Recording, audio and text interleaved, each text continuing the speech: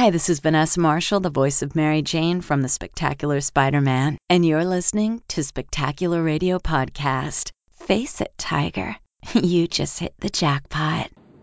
Welcome back to the Spectacular Radio. I'm Zach Joyner here from Spidey-Dude.com. I am the webmaster of the website, and I'm also the head of the Spidey-Dude.com network. We are proud to have this show on our network, and I'm going to turn it over to the host of the show, Mr. Greg Vishansky. Greg? Greg Vishansky, not to be confused with Greg Wiseman. Yeah. That happens more often than you guys might think for some reason. I have no idea why. Anyway, also joining us, as usual, is Gerard Delatour, the host of Mayday Mondays. You have to get another episode out soon, Gerard. I love that show. At least somebody does. Yeah, it's coming. Yeah, whatever. And it's going How's to it going? Working on it right now. Yeah, actually, I have been working on it lately, so expect some news soon. And also joining us, back by popular demand, is Kristen Zaniro to opine more on Ultimate Spider-Man. Zach, get that disclaimer ready? Okay, the disclaimer is, the views of Kristen do not reflect Greg Vishansky, Gerard Delatour, and Zach Joyner's views, although they might. And they don't reflect the views of Spidey-Dude.com and the Spidey-Dude.com network. They are completely her own, and as such, should be treated as such. So please, if you want to lump us in, well, don't. That's a great way to cover our asses. Si, senor. Hi, Kristen. Hi, guys. So, before we dive in to talk about Reaction, the first appearance of Dr. Octopus, you're here to tell us about another Spider-Man cartoon when Spidey made a trip to your hometown. Well, my home state, but I guess you could call it my hometown. And I have some lovely words to recite for you about how I feel about that. Listen, my children, and you will hear of a tale about idiots who obviously aren't from here, trying to imitate us with horrible cliches, getting the accent wrong in so many ways. So sit, gather round, whilst I tell you this horrible tale about Spidey going to Beantown. Dear gods, this New England girl is in hell. That's about how I feel about that. Now, I say. To give some context, the Ultimate Spider-Man producers thought it would be a great idea for Spider-Man to visit Boston. And not the good Spider-Man like we're going to talk about in most of this episode.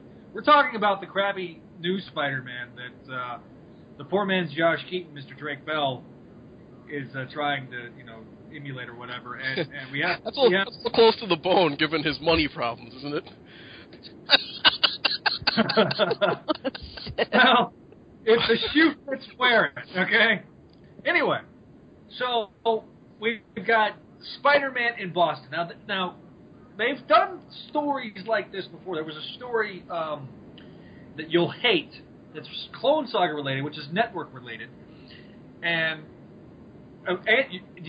Gerard, do you remember Annual 37 of Amazing? The Who Has Been Riley prelude? Absolutely not. Actually, wait. Is that the one with Raptor in it? Yes. Remember they go to Boston to visit the Rileys that we never saw ever when Aunt May died. Oh yeah, that's right. She has all those hot nieces out of nowhere. Yeah, and Peter's like, whoa, they're hot. Get that Parker look. Sorry. Yeah. So apparently, there's some precedent for this particular story. So it's not even like an original story. It's a recycled story from the comic books that's done. Oh, fun. Now, as it's been brought up, I am from Massachusetts. I actually lived not too far north from Boston. It's Boston, okay? If you're going to say it right. Not Boston. It's like rubbing a cat backwards when I listen to this. And we dive into this lovely episode where Spidey is going to Beantown because of issues in New York. Now, first off, Boston asking for a New York superhero. That has problems in that of itself, but that's neither here nor there. So he gets brought over, and he's become Batman all of a sudden. We have Batman, ladies and gentlemen, with a Spider-Man mask. They give him his own cave and all these lovely gadgets, and we find out it's made by a kid. Okay, that's awesome. I think it's great. And then they do something that makes me incredibly sick. They offer Spider clam chowder and baked beans together. Ugh, that's Diarrhea City right there.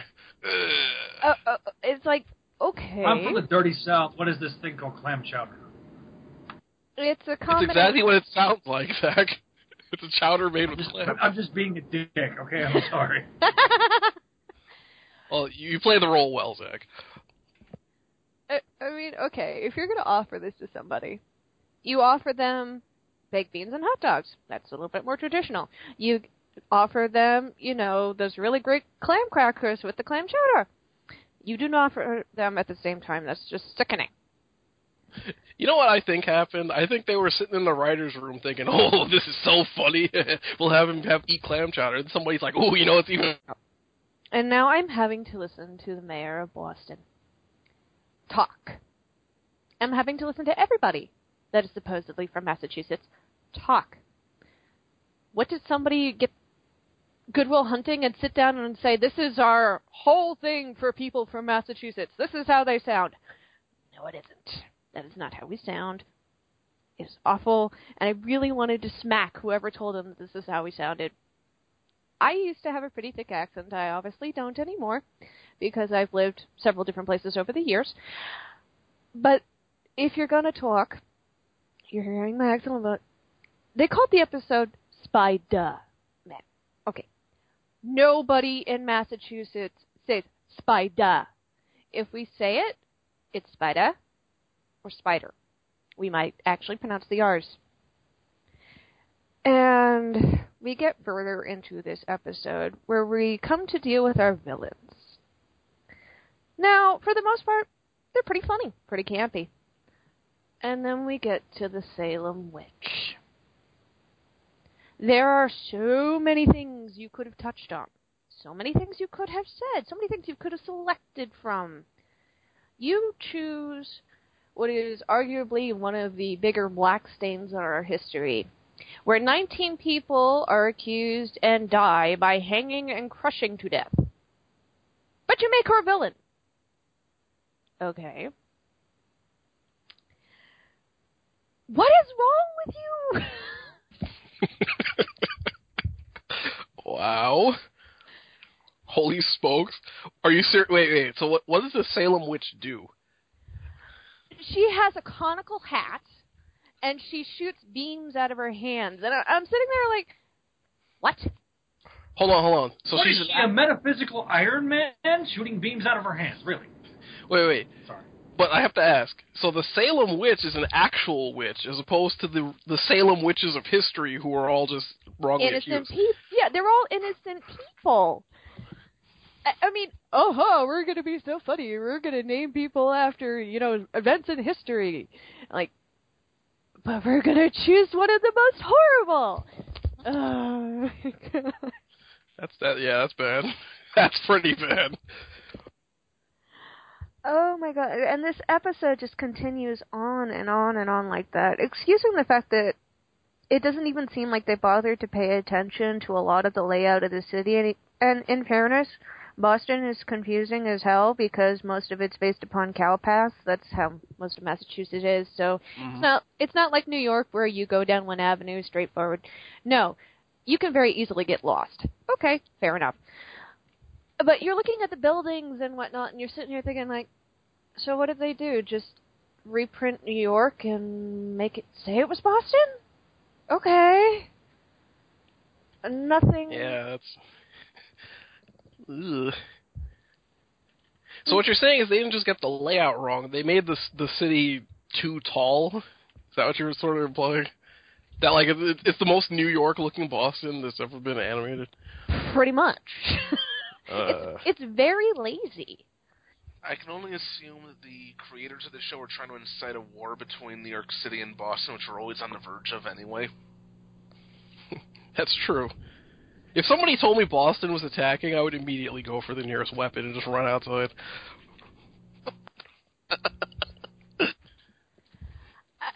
I don't understand any of it. I mean, you take the time to create an episode, okay, about 2 states, bit of rivalry, bringing Spider over, and you don't even take the time to really research what the hell you're doing. I mean, people from Massachusetts are going to watch this and go, what the hell, man? Okay, but I have to ask, aside from the witch, is there anything actually Boston-specific to the episode? Or could it have just taken place in New York anyway? It pretty much could have just taken place in New York. I mean, it's full of a bunch of hackneyed cliches and just a couple of references to Massachusetts itself. Oh, for the most part, except for maybe spanning off to the bay and whatnot and talking about the tunnel, and it might as well have just been in New York. Wow. I hate that when they do. It's like, hey, let's take a trip to this, and the same thing happens that would have happened in any other adventure. Why bother with a trip? Agreed. And to be fair, when it comes to the research, the same team which writes Avengers Assemble, which is currently airing, in their pilot, they had Captain America injured up in the frozen Arctic up north, and they said the nearest hospital was in South America. What? What? Wait, Yeah. are they saying he crashed in the Antarctic? No, it was the Arctic. It was up north. Oh, dear. See, Red Skull had a base in the North Pole. He tried to switch bodies with Cap, briefly succeeded, and then... No, it was Tony was injured after the Red Skull took his armor, and like, the nearest hospital is, I forget where, but it was South America, and I'm like, okay, writers, if you don't care, why should I? Oh, my God. See, and it could have been fixed so easily. Just say it's in the Antarctic. Boom, it makes sense. The nearest hospital would actually be in South, but no. Oh my god. I mean, I could rant for days about this episode. It was just... And she has. Yeah, Greg has been listening to me. I've been sitting there talking to him about this, going, oh my god, why did I even watch this? Why did you tell me? He didn't make me watch this. He just happened to tell me there was an Ultimate Spider-Man episode called Spider-Man. And I'm like, what? On principle, because of where I'm from, I had to watch this. Mm-hmm. And I wanted to just, like, gouge my eyes out and, like, mind scrub. That's what I needed. Now, hold on, now. Greg, you were telling me that this is a first season episode, right? I think so. I quit watching after the pilot. I've never actually seen this episode. Okay. I have to look this up now, because it's even more egregious this is a first season episode and they're already pulling out weak material like this. Okay. Oh, they did that in the pilot. They pulled out weak material in the pilot. Well, I mean, it's a rather poorly written show in general, but... Oh my god. Somebody was drunk and be like, hey, let's throw them in Boston and make it look like New York. Nobody will. Pretty much. I think Joe Kelly wrote this. Oh my god. There needs to be no more explanation given, and thus we should shut the door on this particular part of Spider-Man. You know, there was okay, I just looked it up. It was in the second season. It was the 7th episode of the second season. Yeah, it's in season 2. Wait, Sorry. hey, Zach, how about this? The episode was directed by Roy Burdine. He's the guy who's done some of those crappy fill-ins during the Clone Saga. Oh no! He's the one that wrote Unlimited Number No, 1. he directed this episode. Story by Joe Quesada. Teleplay by Man of Action and Jimmy Palmiotti. Wow! And now we're all dying Okay. in Little Orange. That's an award-winning team right there. Wow! So the uneducated at home. If you're not a listener to Clone Saga Chronicles, then why aren't you? There was an episode we did called Donovan's Rage, aka Unlimited Number 1. One of the single worst issues of Spider-Man ever written. This guy directed the episode, was the guy that wrote that issue. You're welcome, America. You're welcome. That's It how- all ties together. It all comes full circle. It all comes back to Clone Saga. See, now that I see Jimmy Palmiotti and Joe Quesada have writing credits on this, I wonder if they just intentionally just jerked around everything about Boston, because I mean, Palmiotti, like me, is a Brooklynite, and he's rabidly so I'm assuming that he just trashed Boston at every opportunity he gets. That's pretty much the whole episode is just a trashing of Boston with horrible hackneyed cliches. And I think Quesada's from Jersey? He's from Jersey? I hate Jersey. I'm like, He's from Jersey. No, wait, you know what, I take that back. He's from New York, too. Oh, no. So we get a bunch of New York boys writing about Boston. No. Yep, I think I'm beginning to see what's going on here. My head is in my hands right now. We're on Spectacular Radio. We're here to talk about Spectacular Spider-Man. Yeah, we'll move on to that. Kristen, is there anything else you want to say about this particular masterpiece? That can be repeated in front of children. Okay, all right.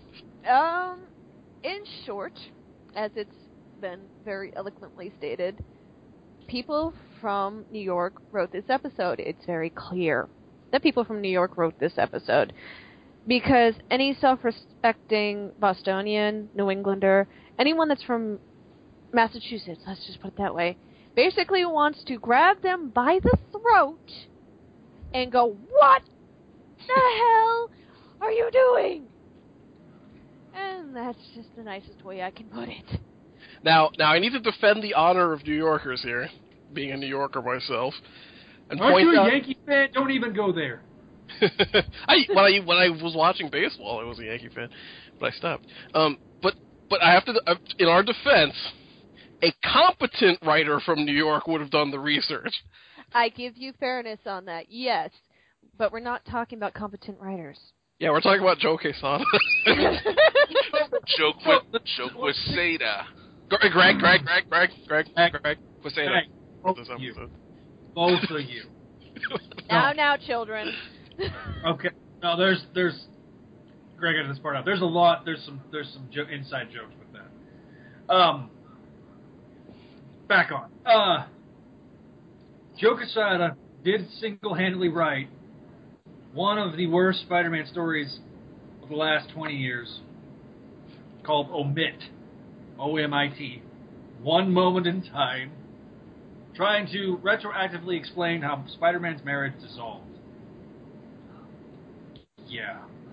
I believe when Gerard Delatorre, our good friend, wrote a review on a certain website that's well-known in Spider-Man circles, I believe he gave his rating 2 middle fingers out of 2 middle fingers. Yes, indeed. That's right. That was the review that had the Bendis boards telling me I should commit suicide, and that if I didn't, one of them would gladly push me out the nearest window. Well, isn't that so loving?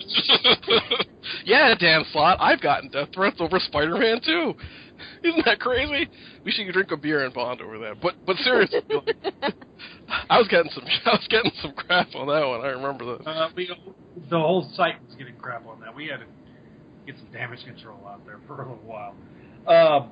Anyway, Kristen, I do appreciate you coming on and being a part of the network and giving us your thoughts. Being a part of the network. Hold on a second, Zach. Wait a minute. Kristen, if you're going to join, first of all, you have to pay the entrance fee and perform in the arcane ritual.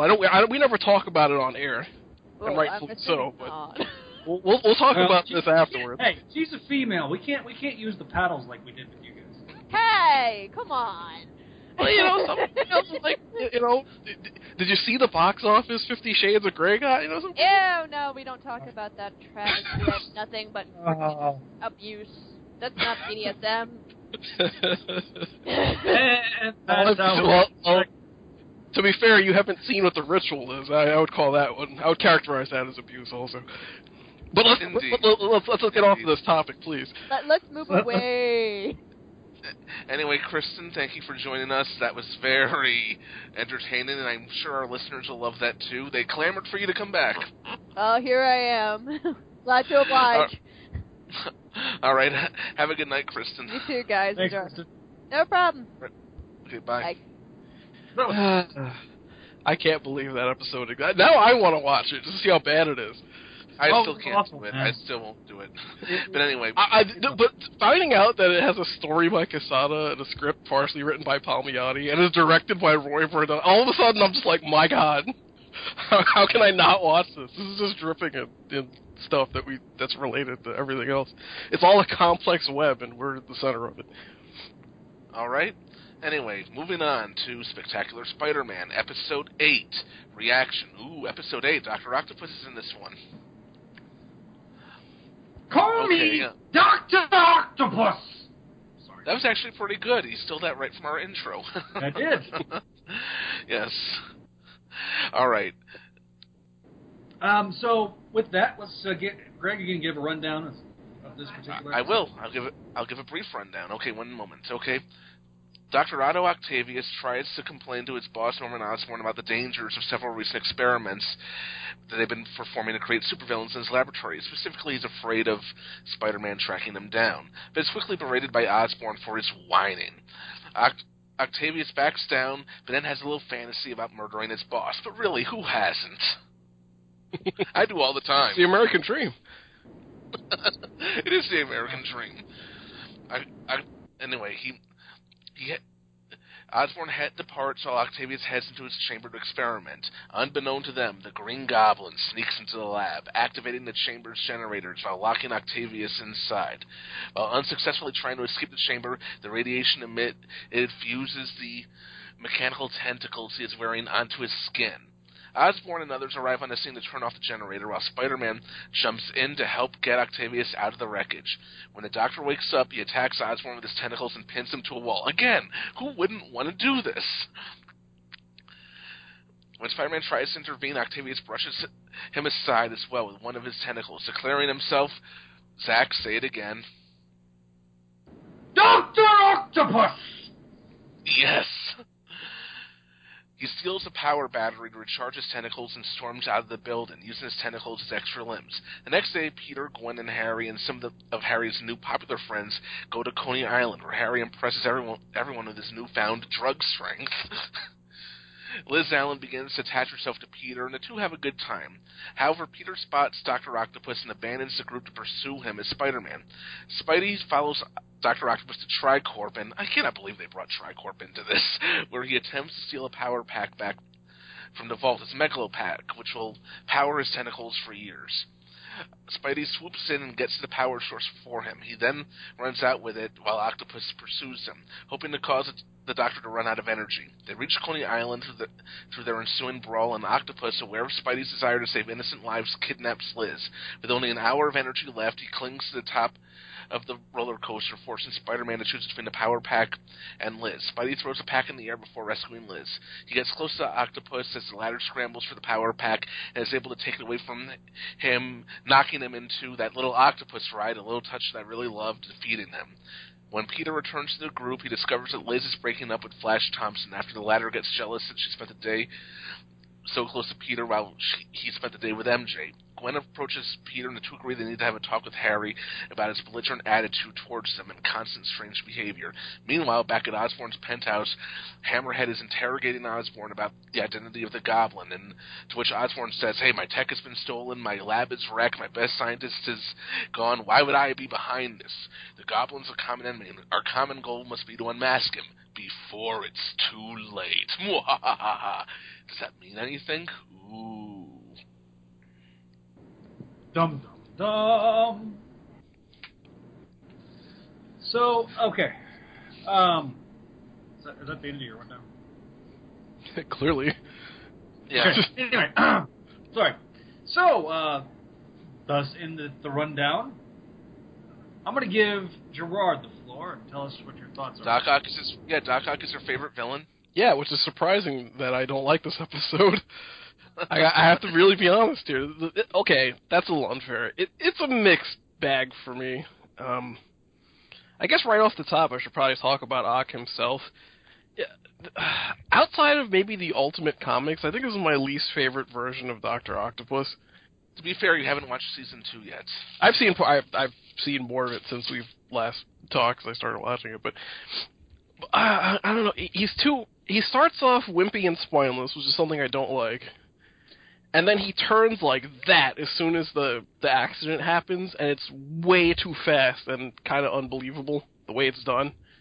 Where I don't buy the way it happens. Because they sort of... Okay, we take a step back and probably explain this in a little more detail. It's the same setup as Spider-Man 2, where he has the arms, they have advanced AI, he has an inhibitor chip. The inhibitor chip is fried during the accident, so the arms start to gain a little measure of control or whatever. No. The arms have no control over him in this. There's no inhibitor chip. Well, I know. The point I'm trying to make is something similar. It's not the exact same thing. Okay. In the movie, that's what happened. In this, they're somewhat, like, it seems like they're nodding in that direction, even though that's not what's happening. In particular, if you look at the animation, there are shots where it straight up has the thing on the back of his neck, just like it had in Spider-Man 2 and all that stuff. So it makes you wonder if that's what's going on, but it's not. Which makes his sudden turn a little harder to explain. And listeners, for those of you who are listening or have listened to the show, we haven't sat down to talk about Greg yet at the time that we have recorded this, although that Greg discussion will be up on the website before we actually post this, so we'll probably have more of an explanation. Mm-hmm. But I guess the point I'm trying to make is, in the movie version, what happens is the AI of the tentacles basically convince him that play on his insecurity and his ego to tell him that the accident wasn't his fault, there was some outside influences, and therefore that's his motivation is to go out and finish his experiment because he thinks that everything he did was right and it was just a freak accident, so he's going to go out and try to do it again. In this, he just becomes an asshole, basically. And it's like, he has a motivation to get revenge on Osborn, etc., but the point is that there's no scene where he's convinced of that in any way, it just sort of happens. And that's the problem I have with this characterization of Ock. The second season does something different. But in this episode, at least, that's what we're talking about. And that, I don't like that. I see where you're coming from. I mean, all future episodes of Doc Ock are much better than this. It's vintage classic Doc Ock from here on out. But right. This here is a bit clunky. I do agree with you. The origin doesn't make sense. The feeling I've gotten is that he always had these urges in him. I mean, the last thing he says before the explosion is, "I've been good." I mean, I can sort of see. I mean, and this is me thinking about the comics. He probably did have that overbearing mother. I mean, he probably the same thing I thought of too. That ultimate or unlimited number 3 with the drunk beat my son father that every villain in the 90s suddenly got. Mm-hmm. And I can sort of see this. I've been good. I mean, he's always been smart enough and maybe a bit ruthless enough. He was having murder fantasies about Osborn before the accident, when the accident finally happened. And my thought is he basically said, "Oh, to hell with this." And he's the ultimate disgruntled employee. I mean, let's face it. I think we've all thought about going on a rampage and killing our bosses before that. For legal reasons, I will not agree with this statement. Okay, but all that aside, in terms of like animation and stuff, this is really I really love the way they did Ock animation-wise. He moves fluidly, his arms are quick. This transformation sequence in particular is really well done. With the beams of light, you see a skeleton, all that stuff's cool. But then you have the other plots going on in this episode, like the Harry Osborn thing, which I just felt like it didn't belong in this episode. It was weird. It was like, my ward Speedy, he's a junkie! That for the whole episode. It's like, okay, we get it. The drug addiction parallels, okay. Okay, you can stop now, I get it. And it just went on and on. It pays off in the next episode, but I felt like it was overdone here because we've seen it before also. And in this episode, it feels like they're just treading water with that part of the story. But well, they were thinking of it in terms of arcs, and at the time they still planned to sell these things as movies also. Mm-hmm. Right. Which in that context, it would make a lot more sense. Watching them as individual episodes, especially since it's been a while since I've seen the previous one because of just recording gaps and stuff, it doesn't quite work for me. But yeah, I get that. I mean, I agree with you definitely about the animation on Oxorms. I mean, they're quick, and you can definitely sort of, when you're watching, feel the impact of these things when they hit something. Mm-hmm. The last fight at Coney Island especially is good for this, where there's a lot of, it's well designed and entertaining, and there's a little too much girl grabbing going on. Like, he manages to grab every girl at least once, I think. Well, you're Doc Ock. You have tentacles. I'm going to make an anti-tentacle joke. No. God, they should have had a bunch. No. They should have had a crowd of Japanese tourists there, just because. We're horrible. Yeah, I apologize. Yeah, is that going to stay in the episode, really? Hentai? We're talking about hentai tentacle rape? No. Stop it. Tim said rape until you did just now, Zach. Have you ever raped somebody? What he meant to say, have you ever had sex with a girl when she didn't necessarily want to have sex with you? But what came out was, have you ever raped somebody?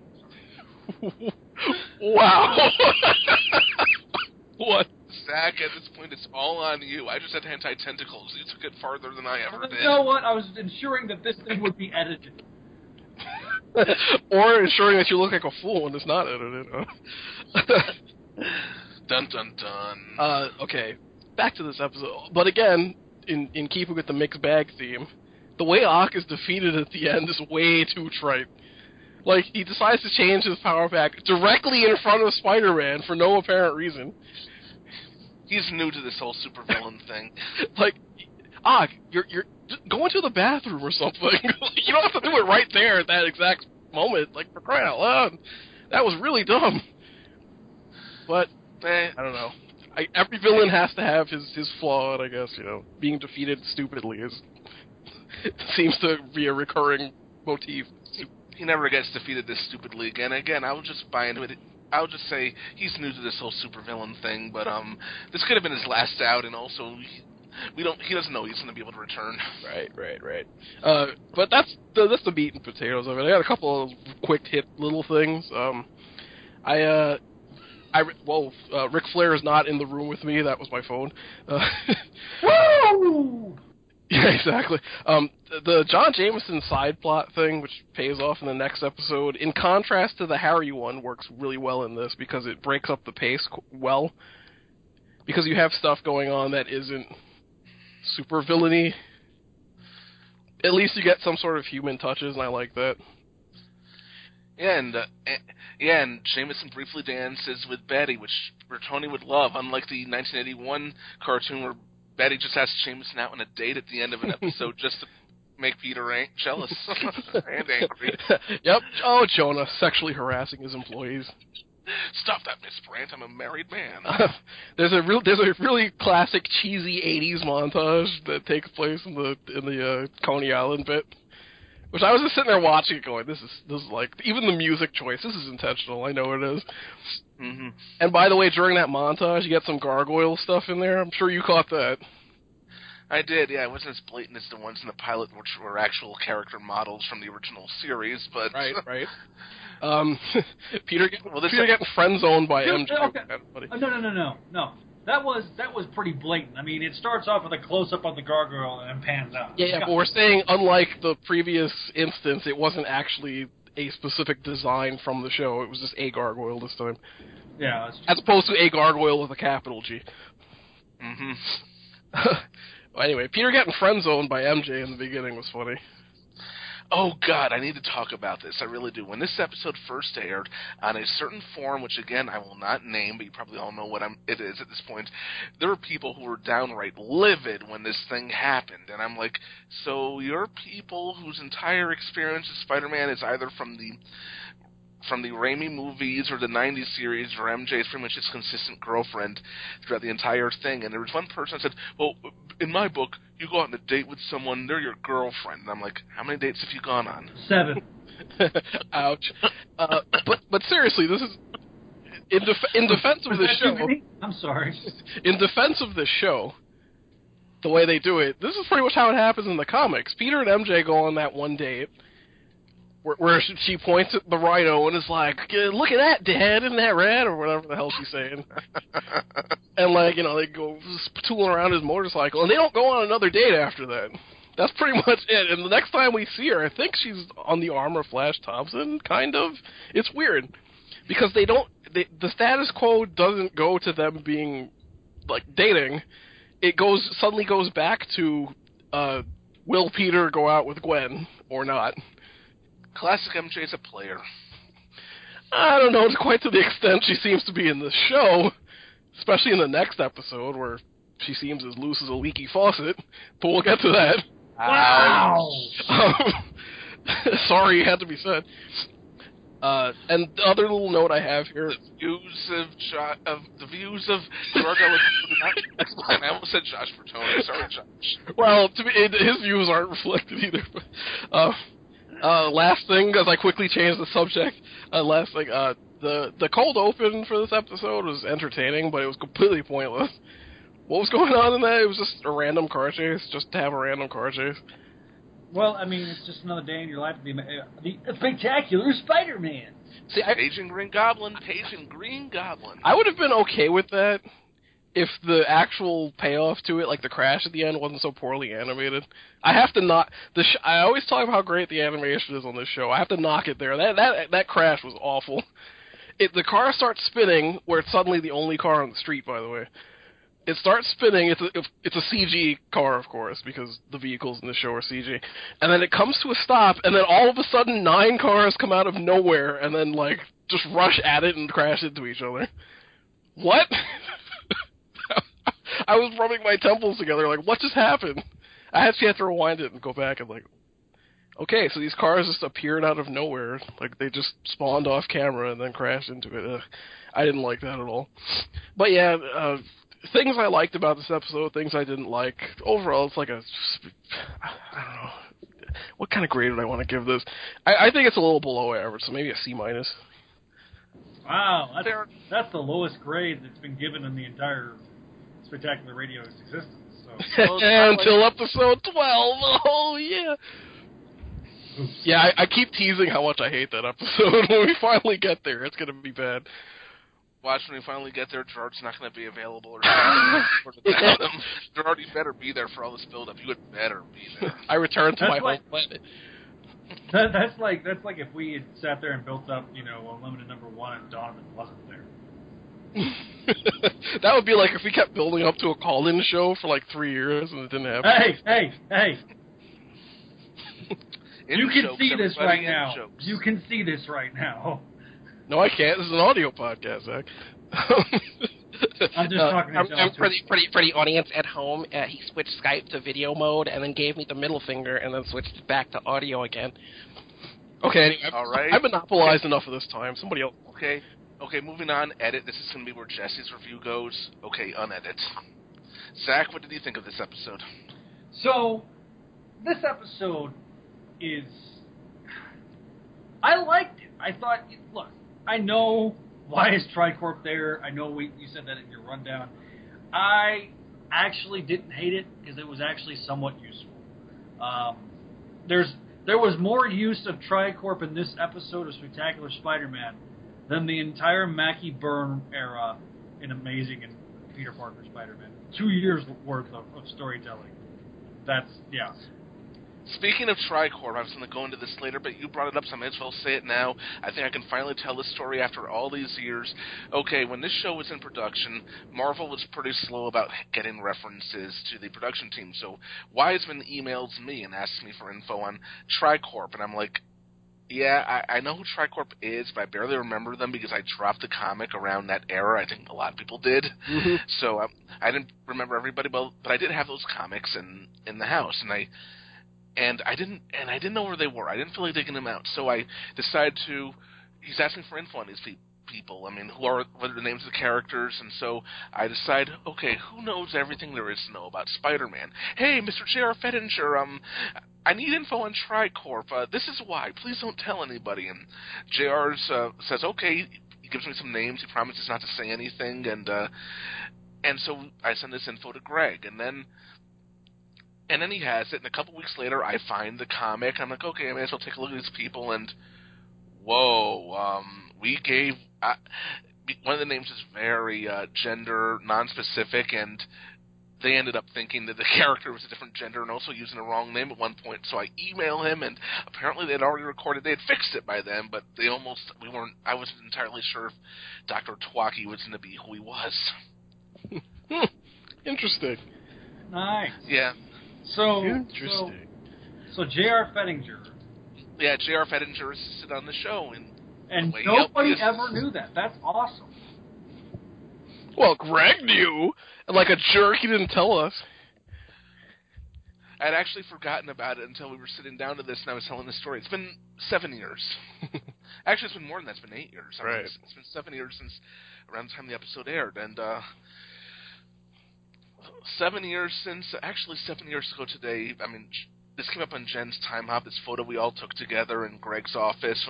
I posted that photo the same day, and I miss living in LA. That was a fun time. But yeah, anyway, that's behind the scenes story, and I don't hate Tricorp being in this either. I mean, I have a feeling. Again, don't quote me on this. We'll have talked to Greg about it before this even airs. But I think they wanted to use Stark originally, and then were told they couldn't.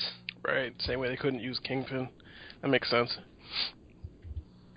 The thing with Tricorp in this episode, though, or Tricor, however the hell you're supposed to pronounce Tricorp. it. Right. Tricorp. Right. Same thing as Oscorp instead of Oscorp, but because corporation. Yeah, part of me has a feeling this was made today. It may have been for Horizon Labs. Well, Horizon Labs was just a copy of Tricorp, so of course it was. There you The go. very first I remember when I was writing reviews at the time, I even called out the fact that the first story that Horizon Labs appears in is a carbon copy of the first story that Tricorp is in. I wouldn't mind. Straight down to the supervillain breaking into the lab and having to be everything's the same. I wouldn't have minded seeing Doc Ock menace Max Modell. But the thing about this episode that I don't think they ever did in the comics, because Osborn was off the table at the time temporarily, was having them actually be a competitor of Oscorp, which is genius. That's the way to do it. Have at least set up that Oscorp isn't the only game in town. They have someone else doing similar kind of work. Anyway, Zach, I interrupted your rundown, so No, I think Tricorp was very well done. I liked. See, I'm the opposite of Gerard. I actually liked the characterization of Dr. Octopus. He wasn't this pompous, arrogant butt the way he was in the comics. He had some humility to him. I think he was very well rounded in that regard. So I think I actually liked the characterization. I love the Coney Island fight scene because I thought it was very. That's one thing this show does is the fight scenes. I do agree with Gerard though. However, the car chase scene was very, very pointless. I agree. It's kind of fluff. But I think I've liked the subplot with Harry and the Globulin Green.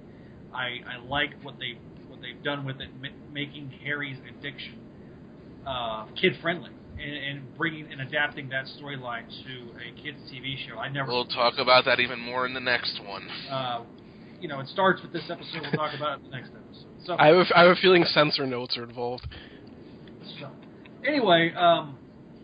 I mean, that's pretty much my thoughts. I would give this a B+. It was a pretty good episode. I actually enjoyed it quite a lot. Yeah, I enjoyed the episode quite a bit also. It's not my favorite episode this season by far, but I would give it a B+ also, and I enjoyed a lot of it. I enjoyed the Coney Island sequence. Every time a Greg Weisman show goes to Coney Island gets destroyed in some manner. He burned it down in Gargoyles. Yeah, what does he have against Coney Island? Come on, Weisman. We'll have to ask him in the episode that aired previously before this one. I mean, look, I understand the beach in Coney Island is covered with crack deals and stuff, but come on, doesn't mean you have to hate the place. But I thought the action sequence is amazing. I'm really loving seeing how MJ is interacting and entering the social world at Midtown High. And it's a lot of fun. I mean, Gwen is beginning to do more. I mean, when Gwen gives Peter the look, I bust a gut laughing, and do not quote me on this. I'll probably edit this part out if it's not true, but I think that may have been based on our friend Jennifer L. Anderson. She gives a very similar look to that. With the glasses coming down her nose. You'll have to ask when you talk to Greg. Oh, I will, or I'll talk to her afterwards. I mean, she's often joked that she was one of the inspirations for that. I mean, every woman has a look. We've all seen that look, but with her glasses, I've seen her do it. That exact look. It's creepy. I've got a feeling she's giving you that look at Timer 3. A Timer 3 would be accurate. I know she's given it to Wiseman a Timer 3 also. I mean, we've known each other for a very long time, it happens. But, also, I mean, I do like the Harry plot. I do kind of understand where Gerard is coming from, but, and Norman's just such a dick. Well, Norman's always a dick, but, I just love how much of a dick he is to Otto here. I mean, like I said, we've all been there. We've all at times almost disliked our bosses. That's a much more sanitized version than you said the first time. I have a boss right now, and I almost dislike her. There's a lot of hedges in that sentence. But yeah, Doc Ock is the ultimate. He goes in this episode. He's the ultimate grumpled employee. He goes from that. I mean, from here on out, it's vintage classic Doc Ock, and I love where Doc Ock goes from here. I mean, Ock is one of my favorite Spidey villains too. I mean, he wasn't always. He was someone I came to appreciate as I got older, actually. Then again, it's probably because I read more stuff. I think there was a time when I sort of rebelled against the cliched mad scientist villain trope. Now I love a lot of them, especially Dr. Octopus. Cool. Yeah, so, any other final thoughts? On this episode? No. Although okay, hold on. I think I need to clarify something though.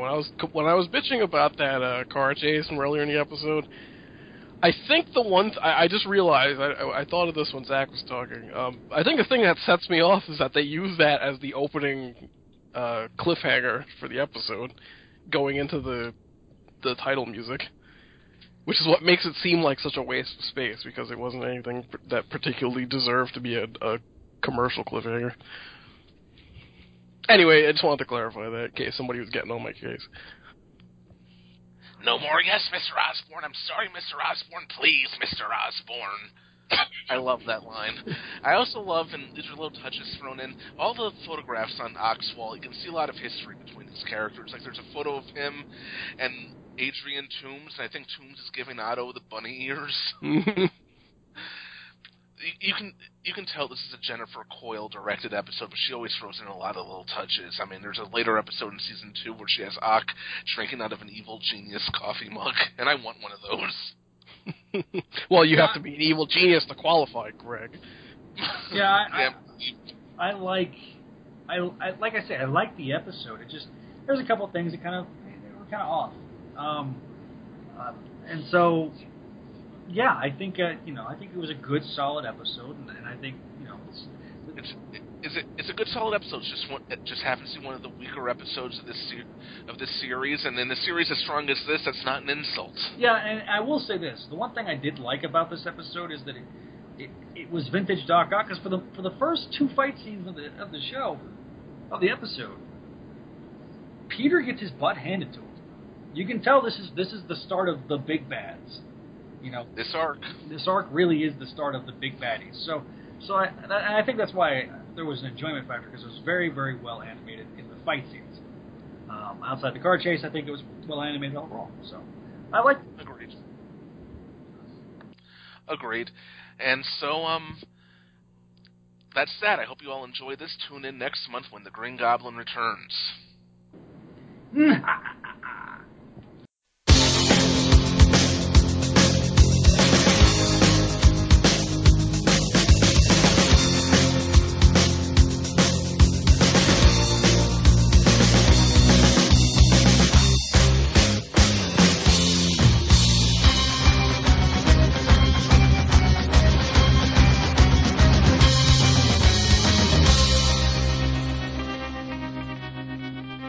No more. Yes, Mr. Osborn. I'm sorry, Mr. Osborn. Please, Mr. Osborn.